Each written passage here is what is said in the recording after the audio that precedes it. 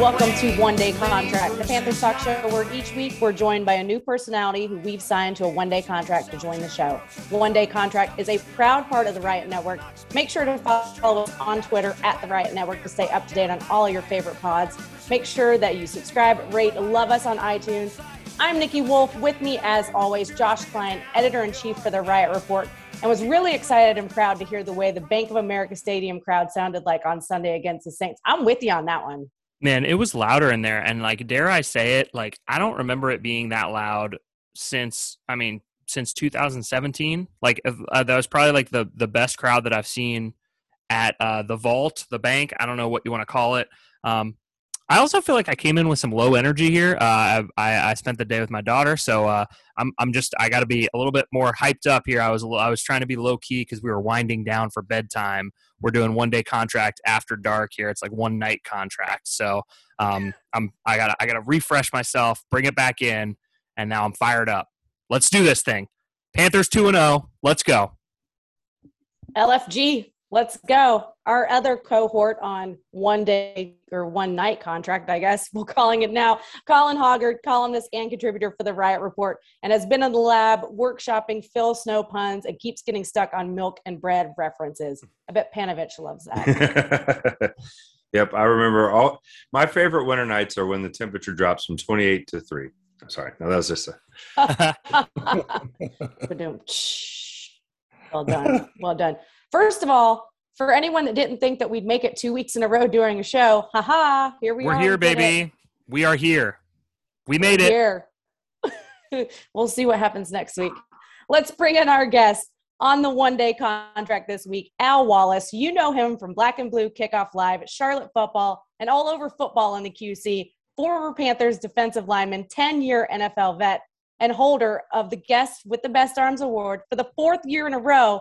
Although Darren Gant may give you a little bit of a run for your money this year. I don't think so. How you guys doing, family? We're practically family now. I mean, we clearly all have similar DNA, so we're family, right? I was just trying to get me to mention that he won the Steve Smith golf tournament this year. As a top golf. Put it out there. I'll let you do it. As a former Steve Smith Top Golf champion myself, I know what it takes to get to the top of that mountain, and it's not easy. You got to work hard. They don't bring those pitchers of Miller Lite around for just anybody. So you really got to work hard on it. A lot of swings. I am also a former champion, but I didn't really do anything. So I should give a shout out to you guys that were on my team when we did win. I'm really bad at golf, but I feel like this is my pledge whenever anybody's like, hey, you want to go play golf? And I'm like, yeah, I just want to be clear. I know when I have to pick up the ball, and I also am going to drink the most beers in 18 holes. That's going to be – I'm going to win that contest, and my score is going to be very bad, except I take a gentleman's 6. I'm just I don't know. I got a 7 on that one. No, I'm like a modern day pitcher. I'm good for about 12 holes, and then I need the reliever. That's what I need in golf. Well, we start the show with Nikki's super important question, and because I'm always thinking about food, I'm already thinking about what I want to eat Thursday night for the game. So I need to know, what is the perfect food for Thursday night football, Panthers at Houston? You could put a beverage choice in there as well if you would like. Well, I guess I would go with the Noda Brewing Company Roaring Riot Lager as a delicious drink option. It's true. You can really drink 4 to 5 of them, or more if you'd like, and they're very delicious. I felt like with the Rye Pale Ale, while it was incredible, after 2, I was ready to sit down. It didn't want to make me stand up and cheer. I think my favorite football food is nachos. Just in general, that's probably my favorite bar food. You can make them at home. It's one of those things where it's stupid easy to make them at home, and sometimes the worse they are when you make them at home, the better. I know we've all been a little bit intoxicated, come home and melted some shredded cheese on top of some Tostitos scoops in the microwave, and there's something about those nachos. You guys can't see them at home, but I'm doing air quotes. Those nachos. I mean, that's like a top 5 nacho right there. Those are survival nachos you're talking about right there. Yeah, that's Survival. called a struggle meal. That's what that's What's your go-to football food? I'm a wings guy. I'm still Mm. on the trail here in Charlotte trying to find the best possible wings I can. But I just left the Concord area before I came to this record this podcast. So I passed the Smoke Pit, which is my favorite barbecue place up Concord. I love barbecue. They have some of the best smoked chicken wings there with the South Carolina mustard sauce. Can't beat those. I'll take those every day if I could. That place is so underrated, by the way, and It I'm is. so glad that you mentioned them. Shout out to the Smoke Pit. Love it.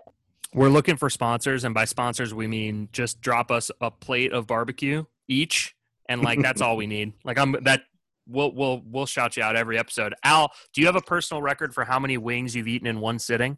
Because you're a big guy. Ooh. How much do you weigh right now?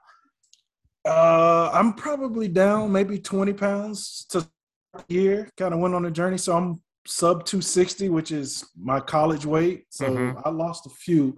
Still a big guy, but I don't know that I count, man. I pick them up and put them down. I don't have time to count.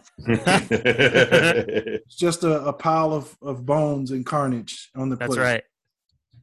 Love that answer. I guess more importantly, though, is it ranch or blue cheese? Oh boy. Oh, it is always ranch. No doubt about it. Always ranch, not blue cheese. I'm not a blue cheese hater, but preference for sure is ranch. I like it. Colin, are you going to eat any food with that beer, or just have the beer? You know, I was thinking about it. I've been like Al on a quest to find a really good pretzel. I need a really good pretzel in my life, and I love them. I used to, I know as a kid maybe you invented them, but like to me those super pretzels that are now just cardboard inside of cardboard at the grocery store, those used to be delicious to me, and I long for the day when I enjoy a pretzel the way I did as a kid.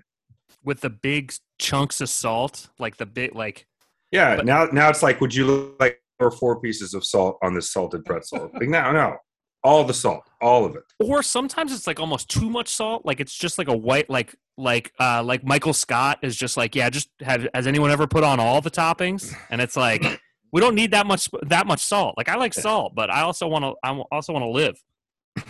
You can also combine Colin and his meals and go to Catawba. They have smothered pretzel bites, which are smothered in white zombie beer cheese and bacon. Oh. And yeah. Okay, Maybe- I'll give it a try. I'll save my take that beer cheese is a huge scam for another day, but I'll try that one. That's a hot take. I think I'm with Colin on this one. Beer cheese. I don't don't ever understand. taste. You never Just taste the cheese. beer. It's just cheese. Thank you, Colin. We are in lockstep right now. This is a great podcast. Honestly, so far. I would take gas station orange cheese sauce over most beer cheeses. Like if you were like, "Hey, here's your pretzel. Which one you dip in?" I guarantee you, give me the orange stuff. I have no qualms with that cheese either. I love that gas station cheese. All right, let's jump into it. Panthers news and notes. First, we're going to start with Pat Elflein heads to IR, and Dennis Daly takes over the starting left guard spot. Is this a blessing in disguise? No, it is never a blessing in disguise to take hits to your depth. I don't see it that way at all. Do I think Dennis Daly will provide something different on the offensive line? Potentially, but I do think that having those guys together always is better because they're different players. And we know that they're not perfect players. So maybe, different, given the matchups, given the week, the option of having both would have been better. Al, I'm curious your take on it because obviously I trust your eye in the trenches. What did you think from Pat Elflein the first 2 weeks, or I guess 5 quarters before he went out? I mean, it wasn't bad. It wasn't the worst that I've seen. I mean, I had some reservations coming into this season about that left side of the offensive line. And I thought he was good at times. I've seen clips where he's mauled people. And then, I've seen him get worked also. But I think Dennis Daly is a guy that you can plug in. Colin, it's about depth. You lose a piece for the next 3 weeks or more, and you don't want to do that, especially on the offensive line. You want cohesiveness. You want those guys to continue to work together, figure each other out. They haven't had a lot of snaps as a unit, so to now take one guy out, plug another guy in, that feels too much like what we've done the last couple of years, and I'm not for that at all. Yeah, I will say that, I think right up until Dennis Daly missed some practices, maybe when they were out in Tennessee during the preseason, and Indianapolis, sorry. And I think that like, I know he was in like real competition with Elflein for that starting spot. So I don't think it's that much of a downgrade from Elflein to Daly. Like Colin says, they both have strengths. They both have weaknesses. I don't think either one of them are a top tier guard. But at the same time, you can mask that.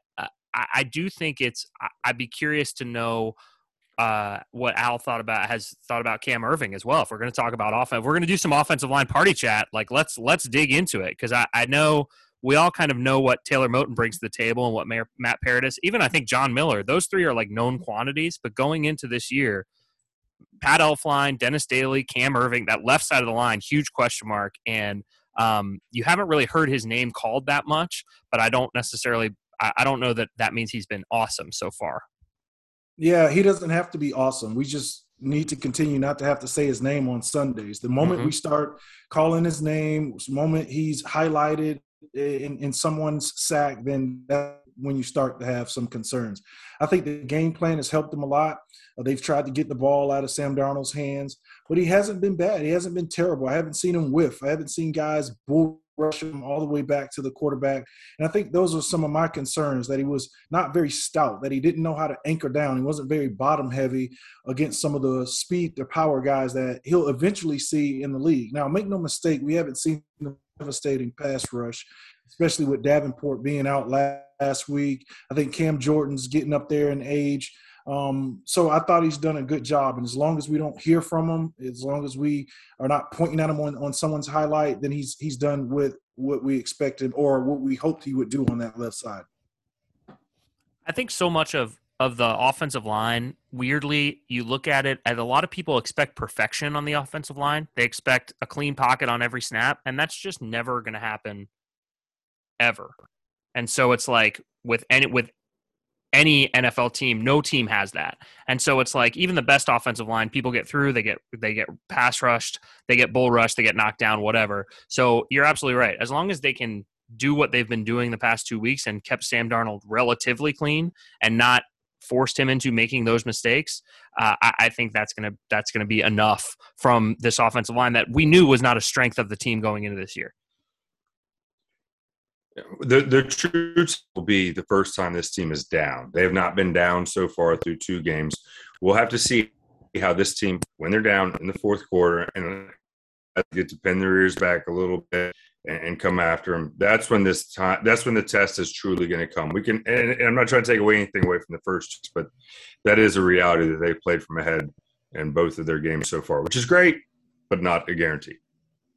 More news this week. Tyrod Taylor also goes to the IR. So the Panthers will get a rookie quarterback for the second time in 3 weeks. So, I mean, you can only beat who's on the field, right?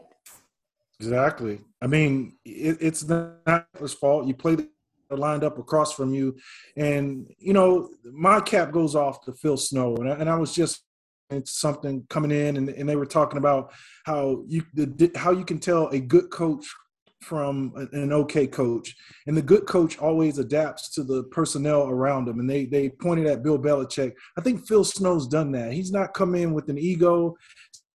I'm going to make these guys run the defense that I want. It may have happened like that the first 2 or 3 weeks of the season last year, but he quickly adapted and said, hey, I'm going to look at this personnel. I'm going to see what everyone's strength is, and I'm going to go with that. And he is so good. The defense is so good because what he does is put all the guys in the right position, not based on ego, not based on I've been coaching for 30, 40 years, and this is the scheme that I run.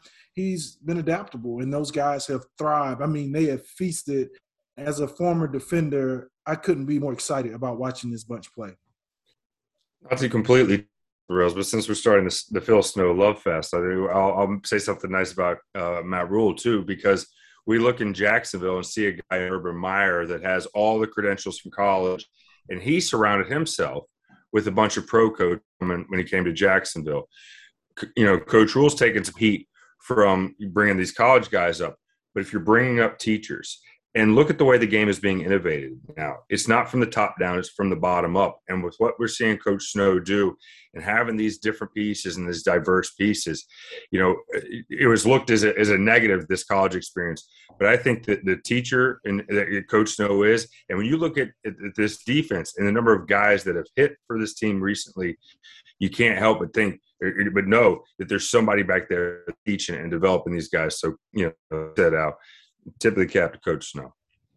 Yeah, I mean, Al said it perfectly. He's putting these guys in just the right spots. He's pulling all the right levers, and I think just like what Nikki said, you can only play the guys that are in front of you. Yes, they played Zach Wilson his first NFL start with a shaky offensive line. Yeah, they played Jameis with missing some weapons and in front of a raucous crowd. But ultimately, what Phil Snow has been able to do in terms of the way that he's played this game and with the way that he's called these blitzes and these packages and the way that he's schemed up the defense just to confuse these quarterbacks, I think you're going to see more of the same on Thursday night. I think it wouldn't surprise me to see the Panthers continue to be the number one defense in the NFL.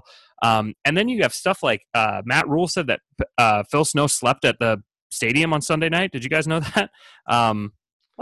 Not since Dom Capers have we been doing that around these parts, I thought. Wanted to get an early start on Davis Mills and the Houston Texans offense. Maybe he has a 1-year-old there. Maybe he has an infant at the house. He's like, you know what? I got busy day here. Got this big – Coach Rule's going to be gone. He's got the big couch. TV. I'll be all right. That's accessibility, and to try to get it done. I like him. I mean, I'm sure he's the oldest coach on that staff. So to see him want to succeed, with that type of enthusiasm, I mean, great job. It's impressive. And I know the guys like playing for him. That's what you call a player's coach, a guy who's going to feed off you, who's going to get you involved in the game plan. What do you guys see? What do you guys like? And everybody has been able to eat off of his scheme, and it's been beautiful to watch. Yeah, I mean, you don't expect to hear young guys like Brian Burns and Dante Jackson just extolling the virtues of Phil Snow, not as a coach, but as like a person and as just a dude that they like spending time with. And the fact that he has been able to connect with those guys, I do think has a lot to do with his college experience. He's been connecting with guys between 18 and 22 for the past 25 years, basically. So he knows how to do that on a different level and not only become a coach to them, but also a friend and somebody that they can learn from and a mentor. And I don't think it's a coincidence that this is the youngest defense in the league and they're having success under somebody under this basically a college staff. The way they've put they've married those two parts of the team and their coaching staff. I don't know whether it was on purpose or not, but I mean, certainly they can take the credit for it now that it's already done. And it seems like kind of a masterful move to say, hey, we're going to be young. We're going to rebuild. Let's bring in guys that know how to rebuild. And these guys that are contributing, that are the Sam Franklins, the Miles Hartsfield. Miles Hartsfield was a freaking running back last year, and they taught him how to play corner. That's what these college coaches are doing. They're teachers just as much as they are coaches. I agree with a lot of what you're saying there. I think it's important. And one of the moments from this past weekend's game that I thoroughly enjoyed, and I know it's reading the body language or whatever, but when Burns got a sack, and you've got all the teammates, including Dante, getting in there and participating in that sack celebration, that speaks to me about a group, Al, that looks like they enjoy playing with and for each other. And so I look at that and what you're talking about with Coach Snow, it seems to be working. And to have a young defense that seems to be getting along the way that they are and playing the way they are, I'm excited as I've been in a while. Yeah, they have a bond. I was just asked to provide is a solo, just an action shot of myself. So I'm going through some photos just to speak to what you said about how these guys are celebrating with each other, how they love one another. And as I'm going through picture after picture, I realize I don't have any solo shots because every big play that I made as a backup coming off the bench, Pep is there, Rock's there, Brinson Buckner, Mike Minter, like all the guys are there because they're celebrating with you. They appreciate you. There's no ego. I wasn't Pep. I wasn't Mike Rucker, but they can appreciate the work that goes into it, and they're genuinely happy for each other. It's been 2 games. I mean, we don't know what this thing is going to look like, but I can tell you I see glimpses of that unit that's so close that just will go out there and do it all for each other.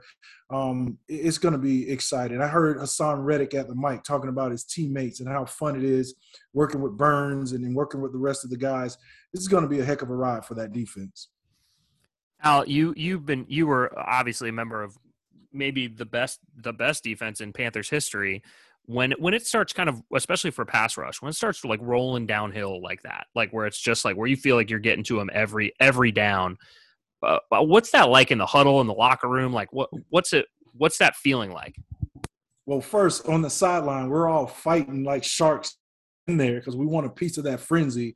So, as a backup, I'm asking, Pep, like, do you need to rest a little bit? Can I get you some Gatorade? I want some reps. So we're fighting over those opportunities to kind of get in there. And then we had a NASCAR package where 3 ends were on the field along with Brinson Buckner. So now Chris Jenkins is mad that he has to come out. But when you get that type of confidence, everything's working. All the blitzes are hitting home. The timing is right. You get free runs like you saw Brian Burns just destroy Jameis Winston.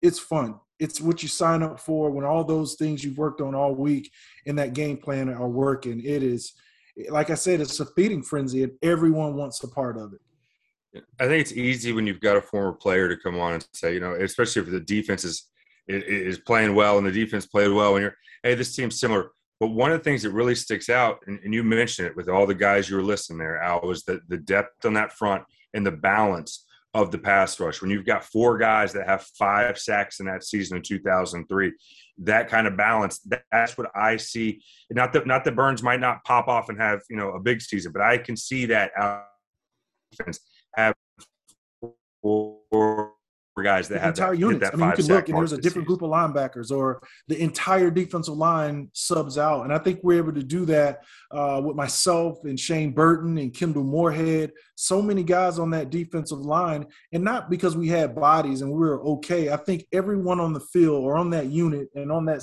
defensive staff felt confident that when 96 went out and 90 had to come off the field, this was going to be a drop-off. I wasn't the player, but I certainly had the capability of making those types of plays. I see that with Marquise Haynes and all the guys. They can just rotate bodies in, and everyone's hitting home. It's because of the scheme, and it's because of the understanding of the roles and what situations everyone is excels in. Phil Snow has the pulse of that unit. He understands how to get those guys lined up and matched up, and just they're popping off right now. It's beautiful to see.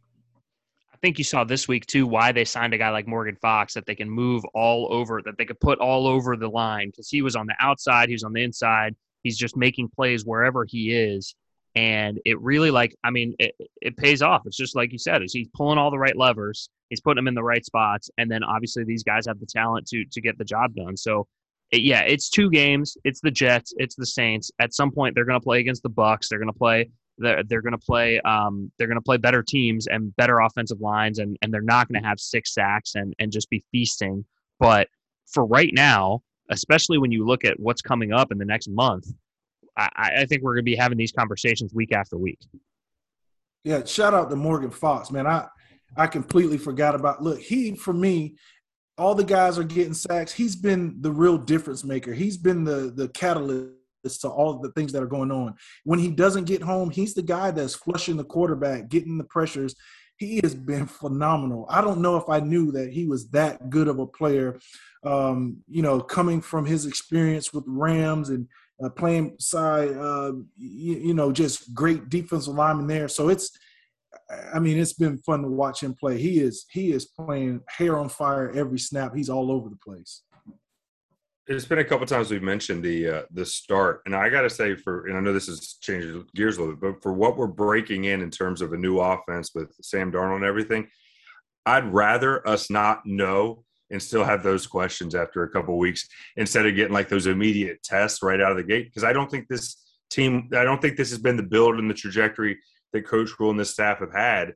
And I like the way they've handled this so far with Arnold. So, yes, of course, we still have plenty of questions going forward, but I think this easing into this season, I think has been really beneficial too. Like an old man easing into the bath. It's perfect. It's a perfect setup for them because you don't get discouraged. You don't want to put your young team in a position where they just get pounded early and then you're questioning yourself. It's about confidence. And right now they're certainly building a lot of confidence.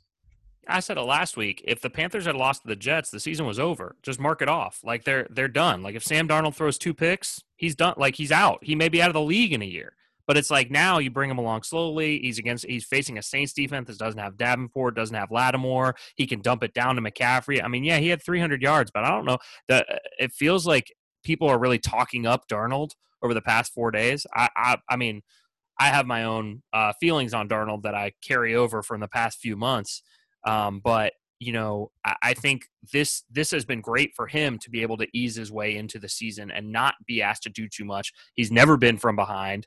They've never had to pin their ears back, just like Colin said. So I do think this is kind of their perfect situation. It's only going to continue for the next, at least for the next 3 days, and then maybe for the next month or so. Josh, you said you had your feelings on Sam Darnold. I want to hear Al's impressions and feelings on Sam Darnold so far. Think what they've done is curated an offense. I think we've all said it, that he can ease into, right? They're not asking him to throw the ball down the field. He's not taking any chances with the ball. I mean, he made a bonehead play where he's trying to force the ball out, a little shovel pass, and it's a turnover.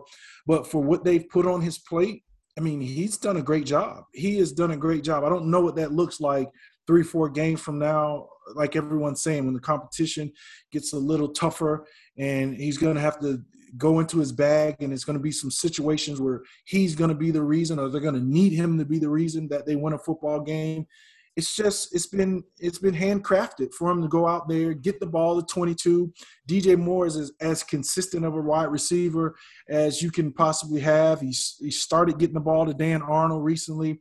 And what I need to see is those deep balls to Robbie. I mean, I need to see them light it up and push downfield, but now is not the time. And they haven't had to do that. They will have to do that at some point. So he's solid. I don't have any complaints outside of the one turnover. I thought he's done exactly what they've asked to do. It doesn't wild you. It's not sexy. I thought this Sunday he did a great job, particularly on third downs. They did a good job, I thought, of putting him in those situations, and he delivered on several third downs. And to me, those are the kind of small wins you can take when you're, like you said, you're going against the Jets defense, you're going against the Saints defense. You're not trying to slow roll. You're trying to slow roll this thing out. But seeing him deliver on third down, even if it's a mid-range throw, okay, all right, we're checking some boxes here. We're building that confidence little bit by little bit, and I like what they've done with him. Yeah, I do like the stuff that he has been able to do on third down, and even though they've schemed some stuff that's made it easier for him, I think Joe Brady has done a nice job with what Darnold has done. I think Brady has his shortcomings thus far that have still carried over from last season. I think red zone is a problem. I think some of his fourth down play callings are interesting, but I think that when you look at what he has asked Sam Darnold to do. And I like Sam's decisions on third down, which are huge. There have been times, every time that Sam Darnold throws the ball away, an angel gets his wings, because it's like, those are the kind of things that he was not doing in New York. And he was trying to throw the underhand shovel passes like he did. And if he can eliminate those completely, then I think that will help. And it's not a bad thing if your defense is the better unit. Now, I think a lot of people, they look at this team and they see Christian McCaffrey, they see DJ Moore, they see Robbie Anderson, they say, well, the offense is going to carry this team. But, I mean, the first 2 weeks it's been the defense. Obviously, they've allowed 21 points between the two games, 0 points in the first half of both games thus far. So it's like, it's been the defense carrying them. And I think that's how it's going to be for the rest of the year. And I guess we'll see at some point, the offense is going to have to do something outside their comfort zone, but it hasn't been yet. And again, I'll keep saying it. It probably won't be for another month or so that they're really going to face that test. I think that's fair. I did hear, I think it was Bruce Feldman was on with Daniel Jeremiah and Bucky Brooks, and they're talking about Darnold. And one of the things that that Joe Brady has done that they did not do for him in New York, Joe Brady's run stuff that's very similar to what he ran at SC and was successful with at SC. The Jets did not do that, and Joe Brady has. So I think kudos to Joe Brady for going back and looking at Darnold's SC tape and finding where the guy is being successful, not being, too rigid in his system and working with the young man that he's got. So kudos to him as well. I think it's funny that after a year of Teddy Bridgewater and everybody complaining that he was never going deep, what Al wants to see from Sam Darnold is him going deep. So maybe it's not Teddy. Maybe it's the offense doesn't dial those shots maybe up. It's Joe Brady. Yeah, maybe it's the Joe Brady philosophy. Yeah. Well, there is a Teddy Bridgewater deep ball stack floating around out there, isn't there? Isn't he lead the league in passes thrown over 20 yards or something early this season? He's looked pretty good That's out there. real. Well, the air is thinner out there, so it's easier for him to throw it. That's the main reason for it. Is there any concern about CMC's usage after he has to come out of the game for cramping and then can't talk to the media after the game on Sunday? He had to go to the cryo chamber or what it is. I want to know what he's doing. I believe wholeheartedly that he is doing things, but I'm fascinated by what the McCaffrey regiment might look like within the week. Like, why though? Why are we so? Has anyone ever asked that of Derrick Henry or Alvin Kamara? Like, why do we do that only with Christian McCaffrey? He's the only football player of the six football player like that. But listen to Christian talk. He's not saying it, to endanger him. He wants to play football. He's put in the work. He's conditioned himself. Yes, he got hurt last year, so we're afraid of that. But he is literally the only player that we worried about a snap count. No other player at any other position are we concerned that they might touch the ball too many times. You use your best player. That's what happens. That's what Tennessee does. That's what the Saints do with their running back. The running back lifespan is it's not that great. So you're not going to be able to stretch it 10 years. Let him play while he's fast and he's the best athlete on the field. He's the best weapon in the NFL to me, running and catching the ball. I'm a football player, so I might have a different viewpoint, but I can't imagine someone saying you're completely healthy, you're in shape, you're not tired, that I'm going to restrict you in some kind of way when you're the best thing going for the Panthers. No NBA player is going to follow you on Twitter with that kind of attitude, Al. I'm a football guy. I agree. Okay, I think I've come around because I think I had a different opinion last year, maybe, but I think that was a different season. Obviously he was hurt, but I think that I do agree with Al. I think he's your best player. Get him the ball. Let him touch the ball as much as you need him to do it to win. What I don't like is him getting these fourth quarter carries when they're up by 22. Like, that's a time for Chuba Hubbard.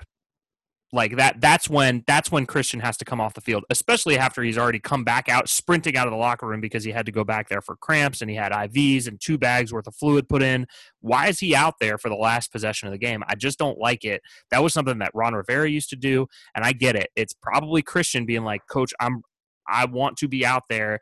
I'm not taking my helmet off. Let me run in there. But sometimes you got to be the coach and be like, you got to sit down. Sorry, man. You're too important to this team. We don't need you out there. Let's let Chuba rack up these stats here. I know you're maybe going for another 1,000, 1,200 this year, but this is not the drive for you. I think it does kind of evolve. I think to your point about last season when the optimism wasn't too high with this team.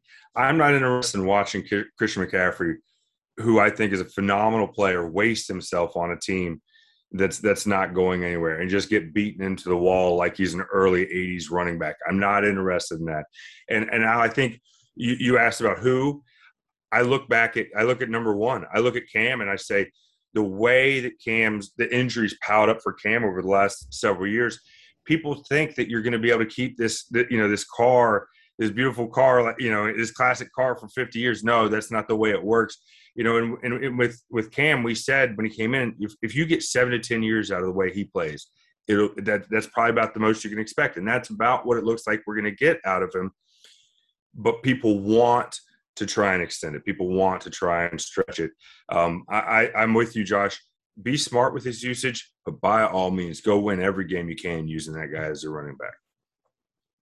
Yeah, I think for me, the difference is a guy like Cam wasn't able to avoid any of the contact. He's a sitting duck when he's passing. And then when he chose to run the ball, I mean, he wasn't able to avoid contact. Christian slips tackles better than anybody in the league. And then if we're going to talk injury-wise, Cam, his shoulder, it came on an interception at a quarterback attempting to make a tackle. And the foot deal, listen, most of the injuries we see in the NFL, unfortunately, are non-contact injuries. The body fails. It breaks, not because someone's hitting you as a running back. It's a bad cut. It's a bad placement of your foot when you're trying to when you're landing for making a catch. It's not devastating hits or the accumulation of those hits, which Christian McCaffrey, from my vantage point, is not taking those types of hits on a consistent basis. Like you said, 80s, 90s, when it was 2 yards in a cloud of dust. It's a different game these days. Yeah, the old don't go out of bounds, fall forward every time. And you're right about the punishment that Cam would take. And he would say, you can't tell the lion not to roar. And he would go look to punish those DBs. CMC, he'll slip out of bounds. And great, understanding, got the first down. The job for this play is done. Don't take the punishment. He's great at it. It's one of the reasons I'm optimistic about his ability to hold up with such a workload. Let's move on to overall picture. What do you guys think the Panthers' record will be halfway through the season? And are you worried about expectations for the team being elevated? Well, I was thinking about this. We had a pretty decent start last year, and it kind of fell apart. I don't think we're poised for that same thing this year. I really thought this Saints game was a test. Even though it ended up being a little bit easy. There's a cheat sheet running around with all the injuries and the COVID cases and all that stuff, but they still passed that test against the guys that have been the kings of the South. I think at the midway point, this team will be above 500 and got things heading in the right direction. I'll see you're above 500, and I'll say 6-2 halfway through the season. I don't know where you put halfway through now. It's like halfway through the ninth game now, so 6-2.5 maybe. But you look at they had the lead at the halftime of the ninth game, which makes me factually correct. Exactly. They're like, you look at who they've got on the schedule. I mean, it's basically the Cowboys are a tough matchup next week, and then you've got the Eagles at home, the Vikings at home, at the Giants, at the Falcons. Like, I'm not scared of really anybody on this schedule until you start to get to the Patriots, then the Cardinals, maybe even the Ron Riveras. I think are going to be a tough matchup for this team, especially emotionally. But I worry that I worry that with a young team, that when you do start having some success and you get started talking on Good Morning Football and people are talking about you, hey, maybe this is going to be a team that's going to compete for the Super Bowl. I worry that can get a little bit out of hand. So, but I think when you look at what this team can do in the first half, especially where their strengths are, I can see this team being very good for the first half of the season. And then down the stretch, I mean, it gets harder, but it doesn't get that harder. Like, the schedule gods did a pretty nice job for Carolina, other than their last 3 out of 4 are at Buffalo, at Buffalo, then Tampa Bay, and then they have to play at Tampa Bay again in Week 17. But I think when you look at this first half of the schedule, especially now that we've seen what they can do against inferior opponents, I think things are looking up for Carolina. Yeah, I mean, I'm right in the middle of you guys, maybe 5-3. I think it gets a lot tougher once you get Week 9 with the Patriots. I think it's a solid, obviously, football team, so they're going to present some challenges. That defense has played well. I think the Cowboys are better than we've seen in the last couple of years, and the Eagles can strike in any given Sunday, get explosive, and find a way to win. Same with Minnesota.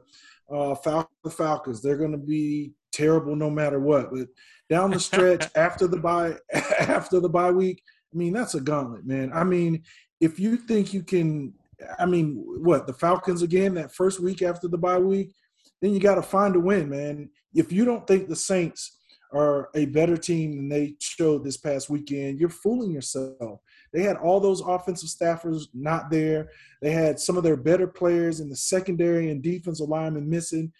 I think they're closer to 38-3 Saints than they are to what we just saw. And that's not taking anything away from the Panthers, but they're going to be tough down the stretch into the year.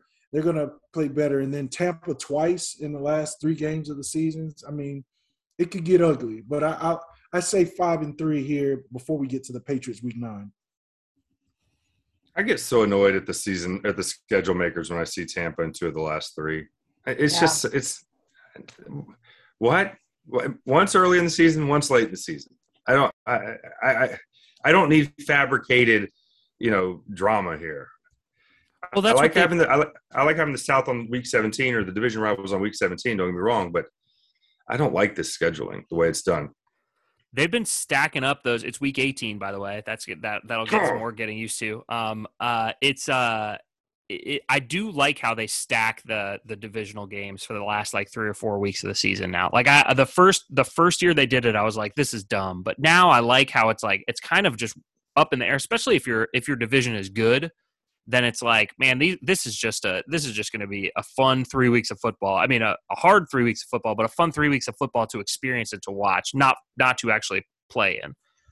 I don't know. From my perspective, it feels like one sprained ankle, one injury that lasts a month takes you out of both games potentially against a division foe. I'd rather see it spaced out more. I feel like this has been a lot of positivity in this podcast and a lot of kittens and rainbows so far. Well, I mean, they're 2-0. They're the number 1 defense in the league. Sam Darnold threw for 300 yards. Phil Snow is a certified genius. He's sleeping at the stadium. How could you be negative about this team right now? I mean, there's nothing to be negative. They got mixed reality Panthers tearing down flags. They got They keep pounding chant is happening. Back. It's right. Like it never left. They're facing off against Davis Mills, who don't pretend any one of the 4 of us didn't have to Google Davis Mills when you found out he was starting. Nobody was like, oh, Davis Mills, of course, Stanford, 3rd round pick. I got it. I knew that. Well, no, it was we knew who Davis Mills was because he was their first pick in proof of a dysfunctional situation because Houston was clearly dysfunctional, had no clue how to win a single football game. What did they win by in week 1? 31? Yep. They played the Browns within 10. Do you worry that this is that there is a bit of a, I don't want to say letdown, but like a trap game? They'll walk in Houston with their head held high, and Brian Burns is wearing a Spider-Man pajamas under his jersey that he's ready to take off when he tears Davis Mills' head off? I think there's a chance for an ugly game because it's Thursday night. I think this particularly this defense is having too much fun. I mean, that seems like you'd want to show up to work right now. Yeah, I'm not worried about that. I think even if it gets ugly, the Panthers are just better. So you might see a slow start. They might have to wake up at some point hey, what's going on? But I think they're so hyper aware, and by they I mean the coaching staff, that they won't let that happen. They're going to pound that in them all week to not fall asleep at the wheel and make sure that they don't take this team lightly, on their 3rd quarterback. So I have a question. How do you guys feel about special teams? We talked about what was similar with 2003. This is what is dramatically different from that team. Special teams made plays that year, and right now we're lost, particularly on the kicking front. I mean, as a guy who played 10 years running down on kickoffs, I'm disappointed that the kickoffs aren't in the end zone. I don't understand what's happening with the pro kicker. And I know Coach said he chose kind of accuracy over, the big booming leg. But, I joked a couple weeks ago, or when I do Charlotte football with Jonathan Cruz, this kid hasn't had a kick returned on him all season. Like, it's a luxury. If I have to run down there, now you got to worry about lane discipline, tackling, the collisions. Like, they just made it so difficult, and missing extra points and kicks. I mean, you got to do better. It will come back to bite this team in the rear. They're going to need special teams, and right now they have been so fortunate that they haven't needed the kicker to be super accurate, kick the ball out of the end zone. Somebody's going to pop one, and they're going to regret it. It's going to be the reason why they're in a game that they shouldn't be, that they should be blowing someone out, because they're going to make it interesting. I truly believe that we are witnessing and have witnessed a mistake by guys doing things for the first time. This is one of those instances where I think it is when you talk about now bringing in Sly to get competition, and then where we've ended up with him losing his confidence. They thought they were fine. They checked that box and assumed it was going to be okay, and it isn't. And I just don't think you can do that in the NFL. Now, I don't think it's some kind of crime. Plenty of teams have gone through multiple kickers, but it is something. As long as it's a thing, it's going to be a thing, and you're just going to be waiting for that moment when it does pop and bite you. It seems like it's going to be a thing for a really long time, right? Isn't it? Aren't like kickers and quarterback? I mean, not even all year. Like for a while, I guess they could sign like a veteran in the offseason if they feel like they're really ready to compete next year. But like, I feel like kickers and quarterbacks kickers are like sneaky hard to find. Like, even if you could bring in a guy that you're like, hey, we got Joe Nedney. Like, this guy is a pro. And then he could miss 3 field goals week 1. And they're like, well, I guess we're back to what's Zane Gonzalez up to? Like, is Joey Sly still around? Can we get him back up? What about Liram Hajirajadolo? Is he ready to come? I apologize that I hate butchering somebody's name, but I've never actually said it out loud, and it came out worse than I thought it was going to come out. This is why football needs to get rid of kickers, because even if you get it right, you can still have your entire season screwed up by a kicker. Look at the Vikings against the Falcons. The guy was perfect all year long. One of the best kickers, best accuracies ever. A chippy. He missed a chippy. So even you can do everything right. Kickers are not bringing that much. If they can't kick it in the end zone, they can't make extra points at the time. Let's run them. Nobody needs these guys golfing while Al's out there sweating down at Wofford. Let's get rid of them. I 100% agree. Yeah. I'll take that. There you go. Just it's my 2003 hate of Adam Vinatieri. That's it. I love John Casey. I probably wouldn't have been in that Super Bowl without John Casey, but the guy on the other side, I'll pass. Hard pass on kickers. Exactly. You'd have been going up against any normal kicker. You'd have been just fine. You'd be showing off your ring tonight. Right. But no, because they had the one. There's been 2 decent kickers basically, Adam Vinatieri and Justin Tucker. Everybody else has been just getting paid decent money to be by and large. Greg the Leg, they gave him a cool nickname. They're like, oh, he's phenomenal. Oh, well, he's great when he's accurate once in a while. There's no good kickers. We don't need them. Let's go.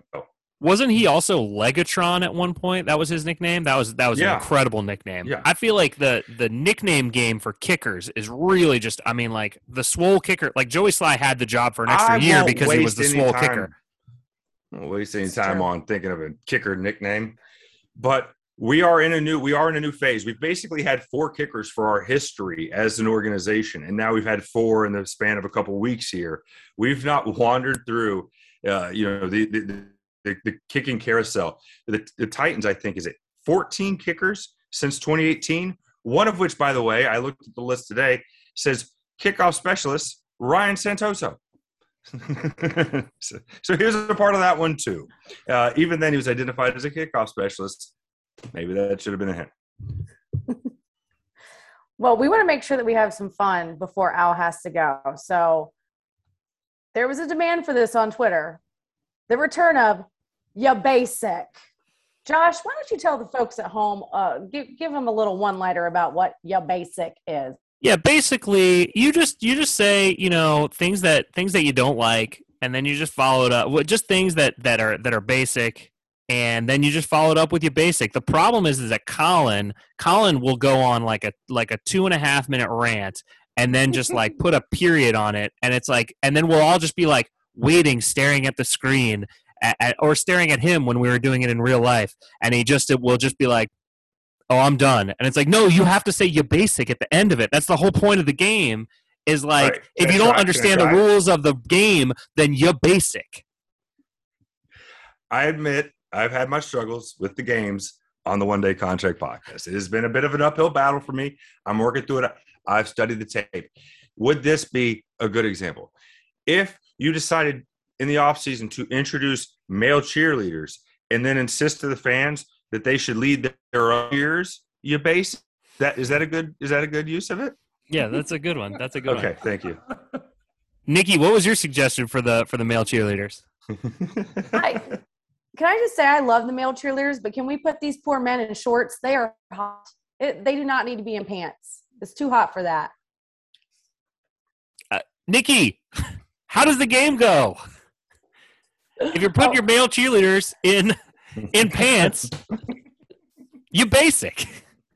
I was thinking about Colin. I channeled my inner Colin, and I did it wrong. You basic. I'm just taking shots. By the way, who are the Saints people in those new fancy seats we have in the end zone? Why was I seeing Saints uniforms in the front row? The fancy seats. That's basic. That's basic. There you go. See that? There we go. Al's got it.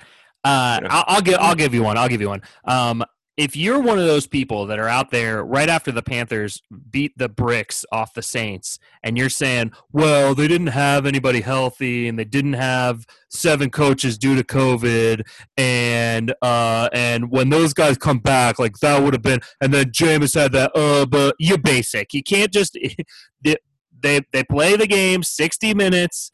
That's who's out there. If you're saying, oh, well, if this had happened, then we would have, you're basic. I feel like that was directed at me, Josh. That's exactly what I said. Well, 3 of us are family. It's cool. Somebody's out the family. That's why we're doing this via Zoom, so I didn't have to say it right to Al's face. You know, it's basic to me. College coaches that come to the NFL and they don't respect the game, and they think they can come in and they think they can recruit. For me, it's Urban Meyer with his arrogance and his Ohio State and his Florida pedigree, thinking he can come into the NFL and win football games just because he shows up and because his entourage is there. He's basic to me. Urban Meyer, he's not going to be long. He's going to be out of here. You're basic, Urban. Oh, that might be the best one we've ever had. And you know why? He's going to probably have to go spend time with his family and be the coach of USC very shortly. Oh, boo-hoo for Urban. Matt Rule's name got brought up for that job, right? I mean, just by Herbie. So I'm not sure that that's really like like it's actually happening. But interesting. But I mean, Joe Brady's name's come up as well. So, but I think he wants to be an NFL coach. Joe Brady was up for like CEO of Bank of America. Joe Brady is getting interviewed for like any open fancy job. Joe Brady is up for it. If you're considering Joe Brady for your head coaching position after what he's done for the first 18 games of his offensive coordinating career, Jaguars, you basic. I do want to ask Al one thing before we let him go. Al, I'm curious, what are your thoughts on the new turf? You know, I like natural grass. It's fine. It's not the worst thing. It's not the old, nasty Veteran Stadium turf that I played on back in the 90s, but the guys don't like it. It just doesn't give. So I think, they'll look back and they'll do studies on injury rates.